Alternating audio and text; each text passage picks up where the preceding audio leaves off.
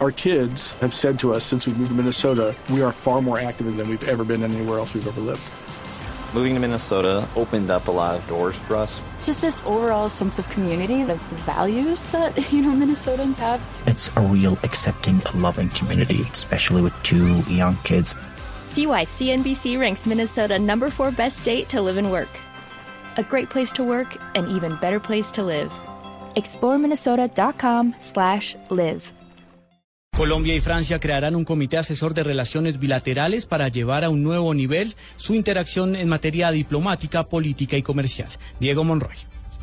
Desde el próximo lunes, el presidente Juan Manuel Santos, junto a los ministros de Hacienda, Agricultura, Educación, Industria y Comercio y Relaciones Exteriores, iniciará una visita de 3 días a Francia. Durante el encuentro, el mandatario recibirá honores militares y luego de ello se reunirá con el presidente François Hollande, la alcaldesa de París y los presidentes del Senado, la Asamblea y el secretario de la OSD. La implementación de las escuelas agrícolas para el posconflicto y la creación de un comité asesor de relaciones bilaterales serán unos de los principales puntos de esta visita oficial. La canciller María Ángela Holguín anunció que durante la visita oficial de la delegación colombiana a Francia se abordarán temas como el de comercio, educación y deportes. El presidente Juan Manuel Santos recibirá la condecoración Legión de Honor, la más conocida e importante de las distinciones francesas. Diego Fernando Monroy, Blue Radio.